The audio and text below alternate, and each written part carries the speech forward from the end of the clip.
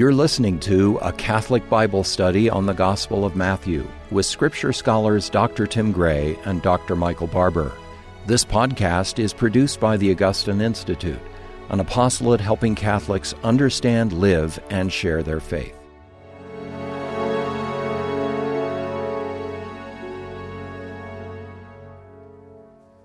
Welcome to Form Now. I'm Tim Gray, president of the Augustine Institute, and joining me is Dr. Michael Barber.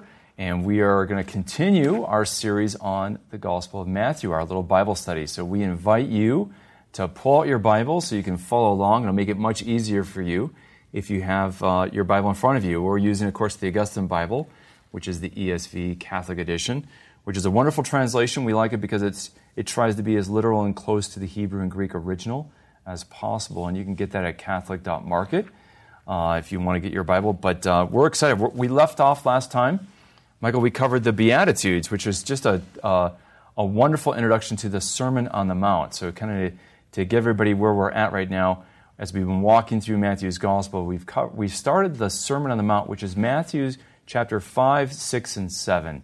This great epic speech of our Lord where he really lays out fundamental teachings of being a disciple of Jesus Christ. And of course, the Beatitudes are, in a sense, the prologue. This is where he kicks off the great Sermon on the Mount. And now that we've completed the Beatitudes in verses 1 through 12 of Matthew chapter 5, we're going to move in verse 13 to the content of the sermon as he begins. And he's going to begin with two powerful metaphors, because what he's going to do is he's inviting. And these two metaphors are really a transition. It's basically saying if you live out the Beatitudes, you are going to be salt and light to the world. And so the idea is that if you're going to be a disciple of Jesus Christ, you're a disciple called to mission. And what I love about the Sermon on the Mount, Jesus is calling not just the 12 to mission, he's calling all who would follow him to mission. You and I, we're all called to this mission that Jesus is inviting us and summoning us into his own mission that he comes to live. And it's really remarkable when you think about it, because at the beginning of the Matthew's Gospel that we talked about, we saw how the light, the Magi were following the light, and the light was a sign of the birth of the Messiah, the coming of the Christ. And now Jesus is going to turn and he's going to say to the crowds, not just to the 12, but to the crowds and to you and I, you are the light of the world. A city set on a hill shouldn't be hid, nor do men light a lamp and put it under a bushel basket, but rather on a stand, so that all can see. That's light. And so likewise, Jesus is saying we should be that light so that people can see our good works and give glory to our Father, right? And so the goal of us being light is to lead people to worship our Father in heaven. What a beautiful roadmap that Jesus gives us. But what's so striking is Jesus is the light, and now he's saying you're called to be light too. And that's extraordinary. God could have come incarnate, as we talked about at the Emmanuel, and he could have done it all. But instead, Jesus comes, and he's going to do a great deal, but he's going to invite you and I to share in his mission. In other words, Jesus doesn't do it all alone. He summons a people and disciples to follow him and to participate in that mission. And that mission's pretty exciting. But to be salt and light, as we're going to learn, is going to be challenging. So there's going to be a lot of teaching about how we live out salt and light. But Michael, let's just start with this image of salt. What would you want to say about this idea that Jesus says you're the salt of the earth, you know? I love what you just said. Salvation is not a spectator sport, right? Jesus doesn't come and say, all right, guys, go sit in the bleachers, watch me, see what I do, root me on, cheer me on. I'm going to win the victory all by myself. You guys just sit out there and, just take a break, right? No, that's not what he does. Jesus wants us to share in his mission. He comes not so that we don't have to participate in the work of redemption, but so that we can. And so we've already noticed that in the Beatitudes, what Jesus is doing is he's giving us a roadmap for how to be like him. That's what we looked at last time. The Beatitudes are ultimately Christological. They're ultimately fulfilled in Christ. He's the meek one. He is the Son of God. He is the one who's merciful. He's the one who's persecuted for righteousness' sake.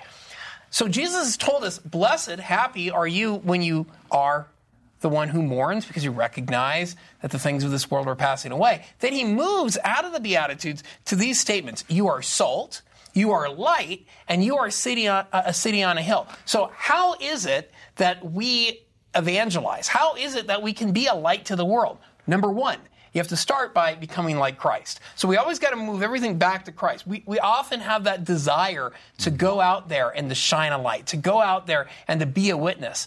But we never do that apart from Christ. We never want our story to replace the story of Christ. Our story should always be pointing people back to Christ. That's the way we're going to be salt and light and a city on a hill. And it strikes me when I say those three things, salt, light, and a city on a hill, that all three of these images would have been connected to the temple. And other scholars have pointed this out, right? The salt is used in the sacrifices in the temple.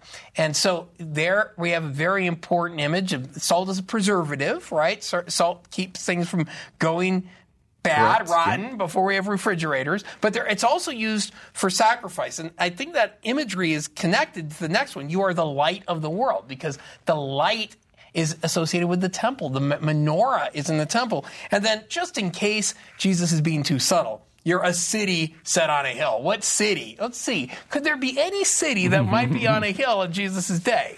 Jerusalem, Zion, which is inseparable. And we're going to see later on, Jesus is going to say in Matthew 12, something greater than the temple is here. And what Jesus is going to do in the Sermon on the Mount is show us in his Beatitudes how to become like him. And then going on, we see that entails temple holiness. That involves a holiness that goes beyond anything that people in Jesus' day may have anticipated. It entails new covenant righteousness. And that brings us to what Jesus says next in the sermon. Michael, I love that threefold connection to the temple, and we're going to see more connections to the temple later on here.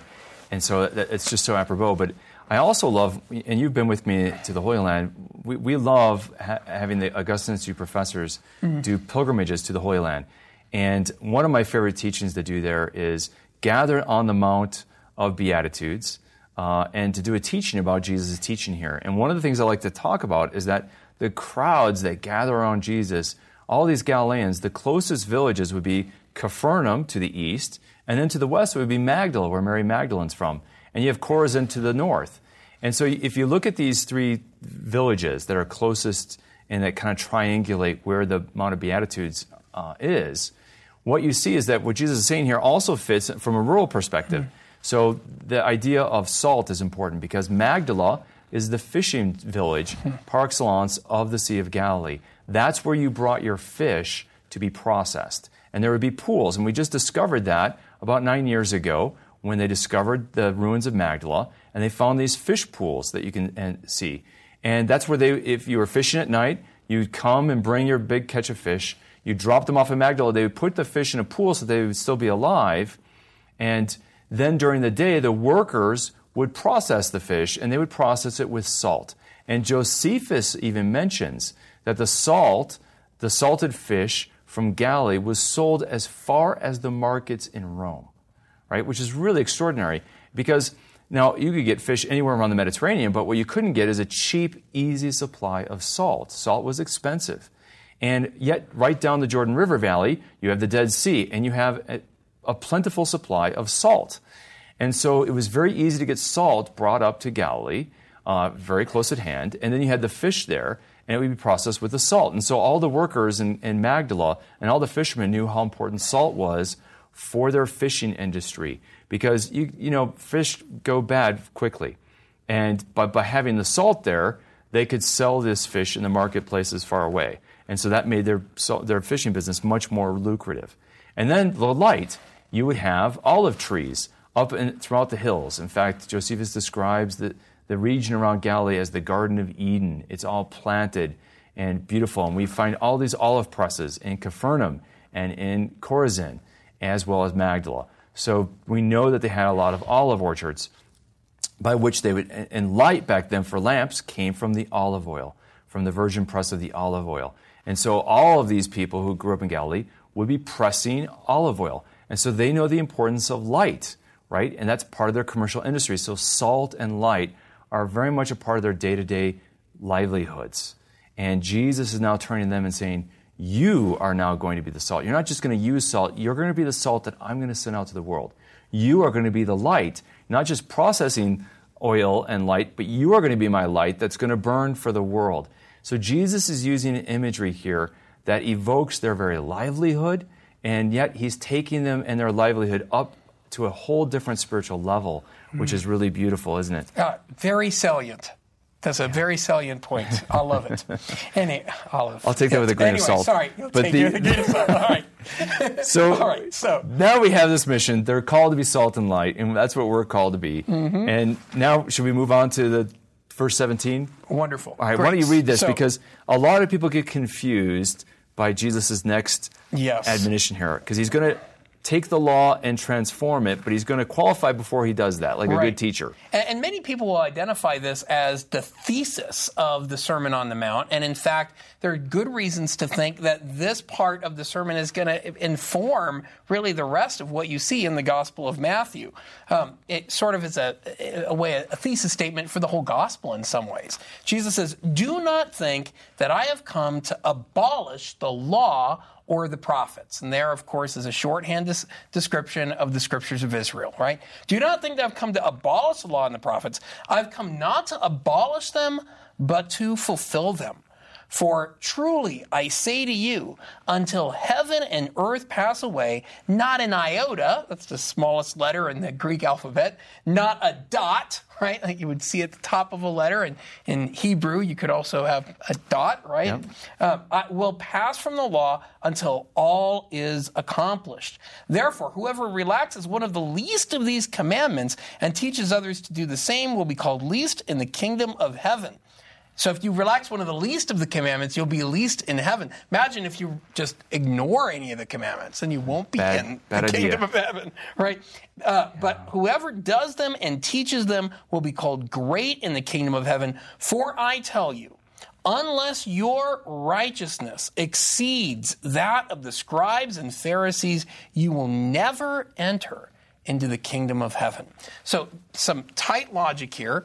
Let's first highlight that Jesus is not coming so that we rip out the Old Testament and throw it away. All right? Mm-hmm. That was a heresy that emerged in the second century of the church, Marcionism, right? Where Marcion believed that the God of the Old Testament was not the same as the God of the New Testament. This was also a heresy that was associated with the Gnostics, right? So the idea that there isn't continuity between the Old Testament and the New Testament. Jesus puts that to rest. No, that is not correct. So everything that's in the law is going to be in some way fulfilled by Jesus. It's not like he's going to come around and say, oh, that was a mistake. Let's just ignore that passage. No, it's all still there. But he goes on to talk about the fact that the righteousness he's going to teach is going to involve, in a way, surpassing righteousness, something that transcends what you find in the Old Testament. I think a key passage that underlies what's going on here is found in Jeremiah 31. In Jeremiah 31, we have the prophecy of the new covenant, and Jesus actually evokes it at the Last Supper when he talks about his blood and related to the blood of the covenant, and he says it's poured out for the forgiveness of sins. That's from Jeremiah 31. And there in Jeremiah 31, the prophet announces the day when God will bring about a new covenant that's not like the covenant that I made at Sinai with your fathers, right? So there's something that's discontinuous with the Old Testament there, something that surpasses the Old Testament. And I think a key way to understand that is to look at Jesus' teachings that follow, especially his teaching on divorce here in Matthew 5 and Matthew 19. But we can talk more about that as we move on. Yeah, before we do that, because Jesus is going to show that he's bringing a new moment, but this new moment is not, and we're so good at this as moderns. You get the latest, the iPhone 10, you get whatever the latest version is, you get rid of the old. There's an iPhone 10 now? No, that's not a 6. All right, yeah. So whatever version you get, we just think, forget the old. And Jesus is saying, look, I'm going to bring some new things, and there's going to be some change. But don't think that this is abolishing or undermining what was given in the old. It's bringing it to its fulfillment, to its climax. this is where the law and the prophets were aiming, is for what I'm doing. And so I'm not undermining the Scriptures of Israel, which is we're going to see in a beautiful way. Now, there are changes that Jesus is going to make and that Christianity will usher in. And one of those changes that I want to highlight right now, because a lot of people get, wait a minute, Jesus says not one iota or dot of the law will change until all things have passed away. Well, wait a minute. Isn't the kosher laws changed now for us Christians? We don't have to, we can eat pork. We can have bacon. I had bacon on Sunday, that's a change. And so what about the smallest iota not changing until heaven and earth pass away? Well, there's an interesting idea here, and that is with Jesus' death and resurrection, there is the heavens and the earth do change. And in fact, in Matthew 28, verse 11, when the soldiers guarding the tomb come back and report to the chief priests, they told them all the things that had been accomplished. Now, if you look at what Jesus says here, just in this verse about not an iota or a dot of the law will pass away from the law until all is accomplished. And when the soldiers go back, it's in the Greek, it's the same phrase in the Greek, even though the English translations aren't consistent, because none of the English, the RSV, the ESV, the translators didn't catch this. So they didn't translate this rather seemingly unimportant phrase, but they didn't realize the importance of that phrase, because it's, Jesus says, nothing from the law will pass from the law until all is accomplished. And they go, the soldiers go and tell all that had been accomplished with the resurrection. So in other words, with Jesus' death and his resurrection, the old creation, the old order, the old covenant is now accomplished. And now there's the beginning of a new creation, and it's the beginning of the new heavens and the new earth. And that's just beginning with Jesus' resurrection. And so Jesus is faithful to his word. He's not contradicting. The Christians are being faithful to Jesus' word. It's not until circumcision, kosher laws, they cannot change during Jesus' lifetime, because he has to die to atone for sin and to bring the end of the old covenant. And that's why there can't be those changes during his lifetime. And he's giving you the clue to that. But then Matthew is telling you in Matthew chapter 28, verse 11, by all things being accomplished, and that being reported to the chief priests, is saying, okay, it is done, and now the old order is done away with. I don't know what you think about that, Michael. I would say that's a really helpful take, and I think it can't be a coincidence that the Greek is the same there. I would want to underscore that the no dots, nothing, no iota from the law ever passes. Right? We don't take anything out of the Old Testament. It's all still there. And so the point is that a key idea here is that Jesus comes to fulfill every aspect of the Torah. So, for example, we're going to see after this in Matthew 5:21 all the way to 48, Jesus is now going to give 6 examples, right, where you have heard it said, but I say to you. And oftentimes what Jesus is doing is intensifying what you already found in the Torah, but not always. For example, in verses 31 and 32, he's going to talk about divorce and remarriage. And he's going to say, you have heard it was said, right, that whoever divorces his wife, let him give her a certificate of divorce. And we find that in Deuteronomy. But in our Bibles today, it's still there. That prescription for divorce is still there. Why did Moses allow for divorce and remarriage? Well, in Matthew 19, Jesus is going to explain. It was for your hardness of heart. See, before the book of Deuteronomy, divorce and remarriage is not permitted in the Old Testament. But what ends up happening is in the book of Numbers, by the end of the book of Numbers, the Israelites have continued to fall into idolatry. And what you find in the book of Deuteronomy is a book that often gives laws that are in tension with what you found in earlier books. What God is doing is recognizing the people, as Jesus says, have hardness of heart.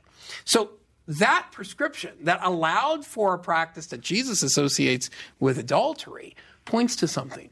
It points to Israel's need for salvation. It points to their need for a surpassing righteousness that they could not attain apart from God's grace in the Old Testament. And so what Jesus does in the New Testament is he fulfills every aspect. So why was kosher laws given? Well, it was given in part to keep them from idolatry, as Thomas Aquinas and other saints explained. But we don't cut those laws out of the Old Testament because we want to recognize that these laws were given because of sin. Sin had to be dealt with, and Jesus is coming to fulfill that. He is coming to bring about the greater righteousness that we couldn't have attained in the Old Testament. That's exactly right. And once Jesus deals with sin, then the penance for that sin is now done away with. Yeah, that's right. So the kosher laws are no longer binding. And it's interesting, both with the kosher laws, they aren't given originally. That's given after the golden calf incident, going back to that time period with that same generation that got a lot of extra laws. But then the idea of divorce, Jesus will say, as you mentioned in Matthew 19, in the beginning it was not so. And so he's going back to Genesis and to creation and to the original plan of God that didn't allow for divorce. And that divorce was added because of the hardness of hearts. But Jesus is taking us in the new covenant back to the original plan in the Garden of Eden. He's taking us back to the original law that God had written on our hearts and that he had intended for Israel and his people and for all people. So it's a beautiful thing when you understand that. So it's not a radical change. There's not this. It's kind of like, I know some religions will, different religions had banned something, and then all of a sudden they change their mind. Right. And you're like, okay, so you're saying that God said caffeine was bad, and now it's okay. Right. Or this was bad, now it's okay. This is not the case in the biblical narrative. Right. The laws that change are never the moral laws, but what they are is the application of the moral laws. And so Thomas Aquinas talks about, even with the certificate of divorce, it was because of the hardness of their hearts. It wasn't a good law that Moses allowed because of your place. But as Thomas says, they were killing their wives to get out of their marriages. And Moses then said, give a certificate so that you had to give a dowry. So there was monetary assistance to the wife and to whatever children were being left behind. And so it was putting protection for the wives who would not just simply be abandoned without financial support. And now Jesus is saying, but we have to go back to God's original plan. That's right. No divorce. And actually, it's interesting. This is a very Jewish idea. Some people hear this and say, wait a minute, isn't this somehow like anti-Semitic? Is this, people use the phrase supersessionist? You're saying the Old Testament is bad and now we replace the Old Testament. Well, wait a minute. This is a very Jewish idea, right? In Jeremiah, I'm going to give you a covenant that's not like the covenant made at Sinai, my covenant that they broke. And then it's fascinating. In the Dead Sea Scrolls, there are actually sections of the scrolls that talk about, here are the laws that will be given until the Messiah comes, or until the eschatological age. So there's an idea that when the new age comes, the age that the prophets like Ezekiel announced, the age when God would give you his spirit to cause you to walk in his ways, there'll be a change in law. Then there'll be a change in the law. And that's a great point, Michael, because even the prophet Ezekiel in Ezekiel 20, verse 25 and following, talks about how with the Deuteronomic law that Moses gave, that I gave them laws that were not good, by which a man does not live. In other words, they're not life-giving. They're not the intention God had. They're not God's plan A. They are Moses' plan B because of the situation of hardness. They're laws that you could not have life by. Right. So they're not bad laws because they're part of God's pedagogy. Like you said, Maimonides, the rabbi, pointed out that the reason Moses permitted divorce was because if the only way you can get out of your marriage is in death, then you're going to give some Israelites some bad ideas, right? Talk about hardness of heart. Right. But that points to something. It points to the need of grace. It points to the need of a coming deliverer. And so Jesus is coming not to abolish the law, even when it looks like certain laws are no longer in effect, right? In the New Covenant age, as he makes clear in Matthew 19, as relating to divorce and remarriage, right? Even there, he's still fulfilling the law because the laws that were given because of Israel's hardness of heart. Now Jesus is going to reverse that. That's a great point, Michael, because I think people have to understand when they hear this, like, wait a minute, so Jesus changes so you can't have divorce, but come on, that's not practical. The impracticality that Moses faced is just as much alive today, but here's the difference.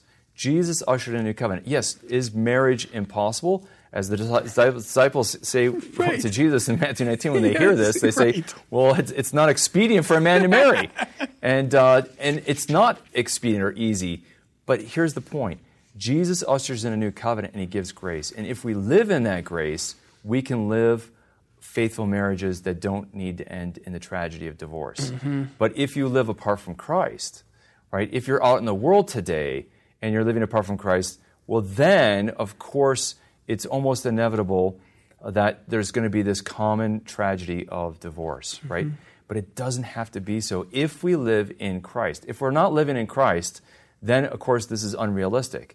The only thing that makes this teaching realistic of loving your enemies, of not looking lustfully at another person, of forgiving your enemies, and all these things are absolutely unrealistic apart from the grace and life of the God's Spirit within us. Amen. Right? Yes, so it's so that's important. People so say, important.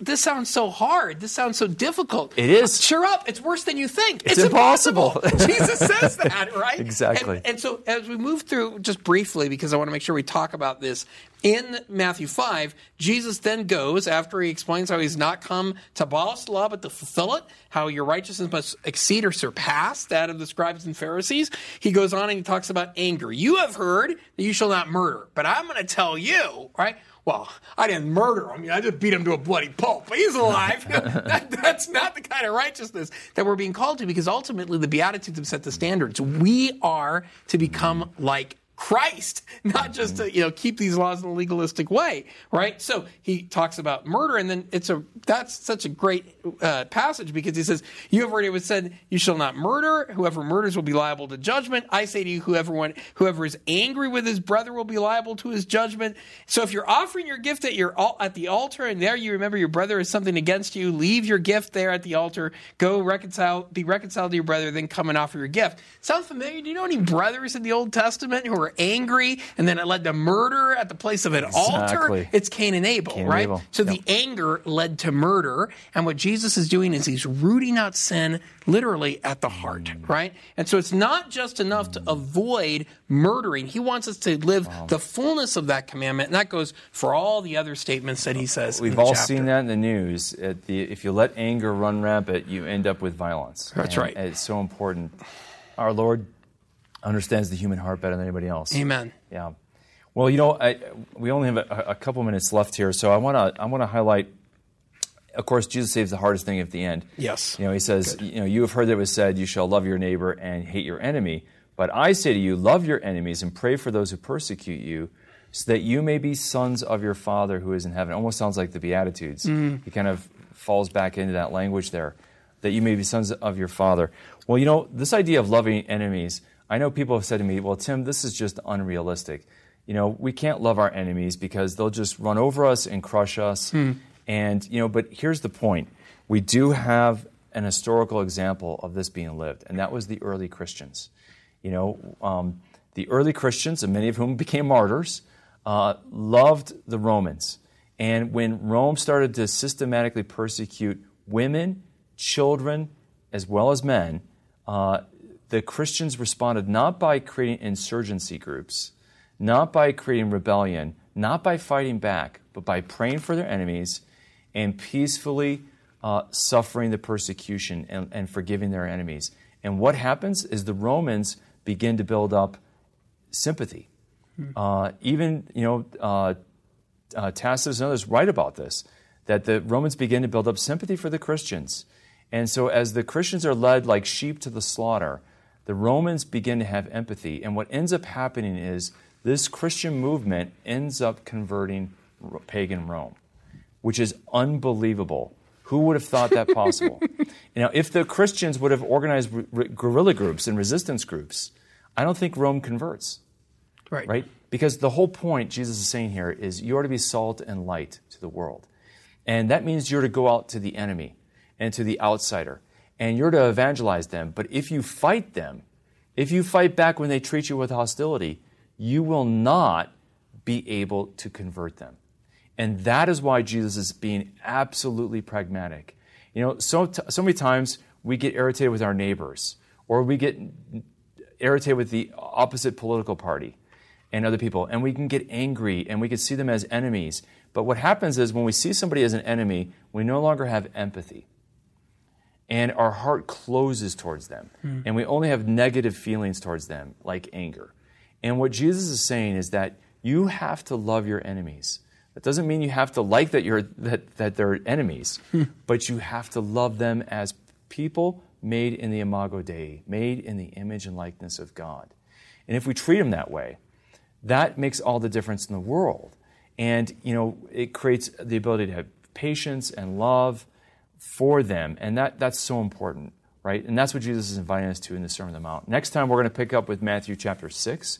Read that ahead of time. I think it'll edify and prepare you for our next Bible study. But think about how you can be salt and light to your neighbors, to your coworkers, to those that you don't like and those who are actually enemies, so that you can fulfill what Jesus is saying about being light and salt. And I want to thank all of you who support us in our mission circle. You enable us and empower us to be salt and light through this ministry, and I'm grateful for all your support. May God bless you. You can watch this Bible study in video format by visiting formed.org. Formed is an online Catholic streaming service created by the Augustine Institute and Ignatius Press, with award-winning studies and parish programs, inspiring audio content, movies, ebooks, and family-friendly kids programming. To support the mission of the Augustine Institute, please visit missioncircle.org.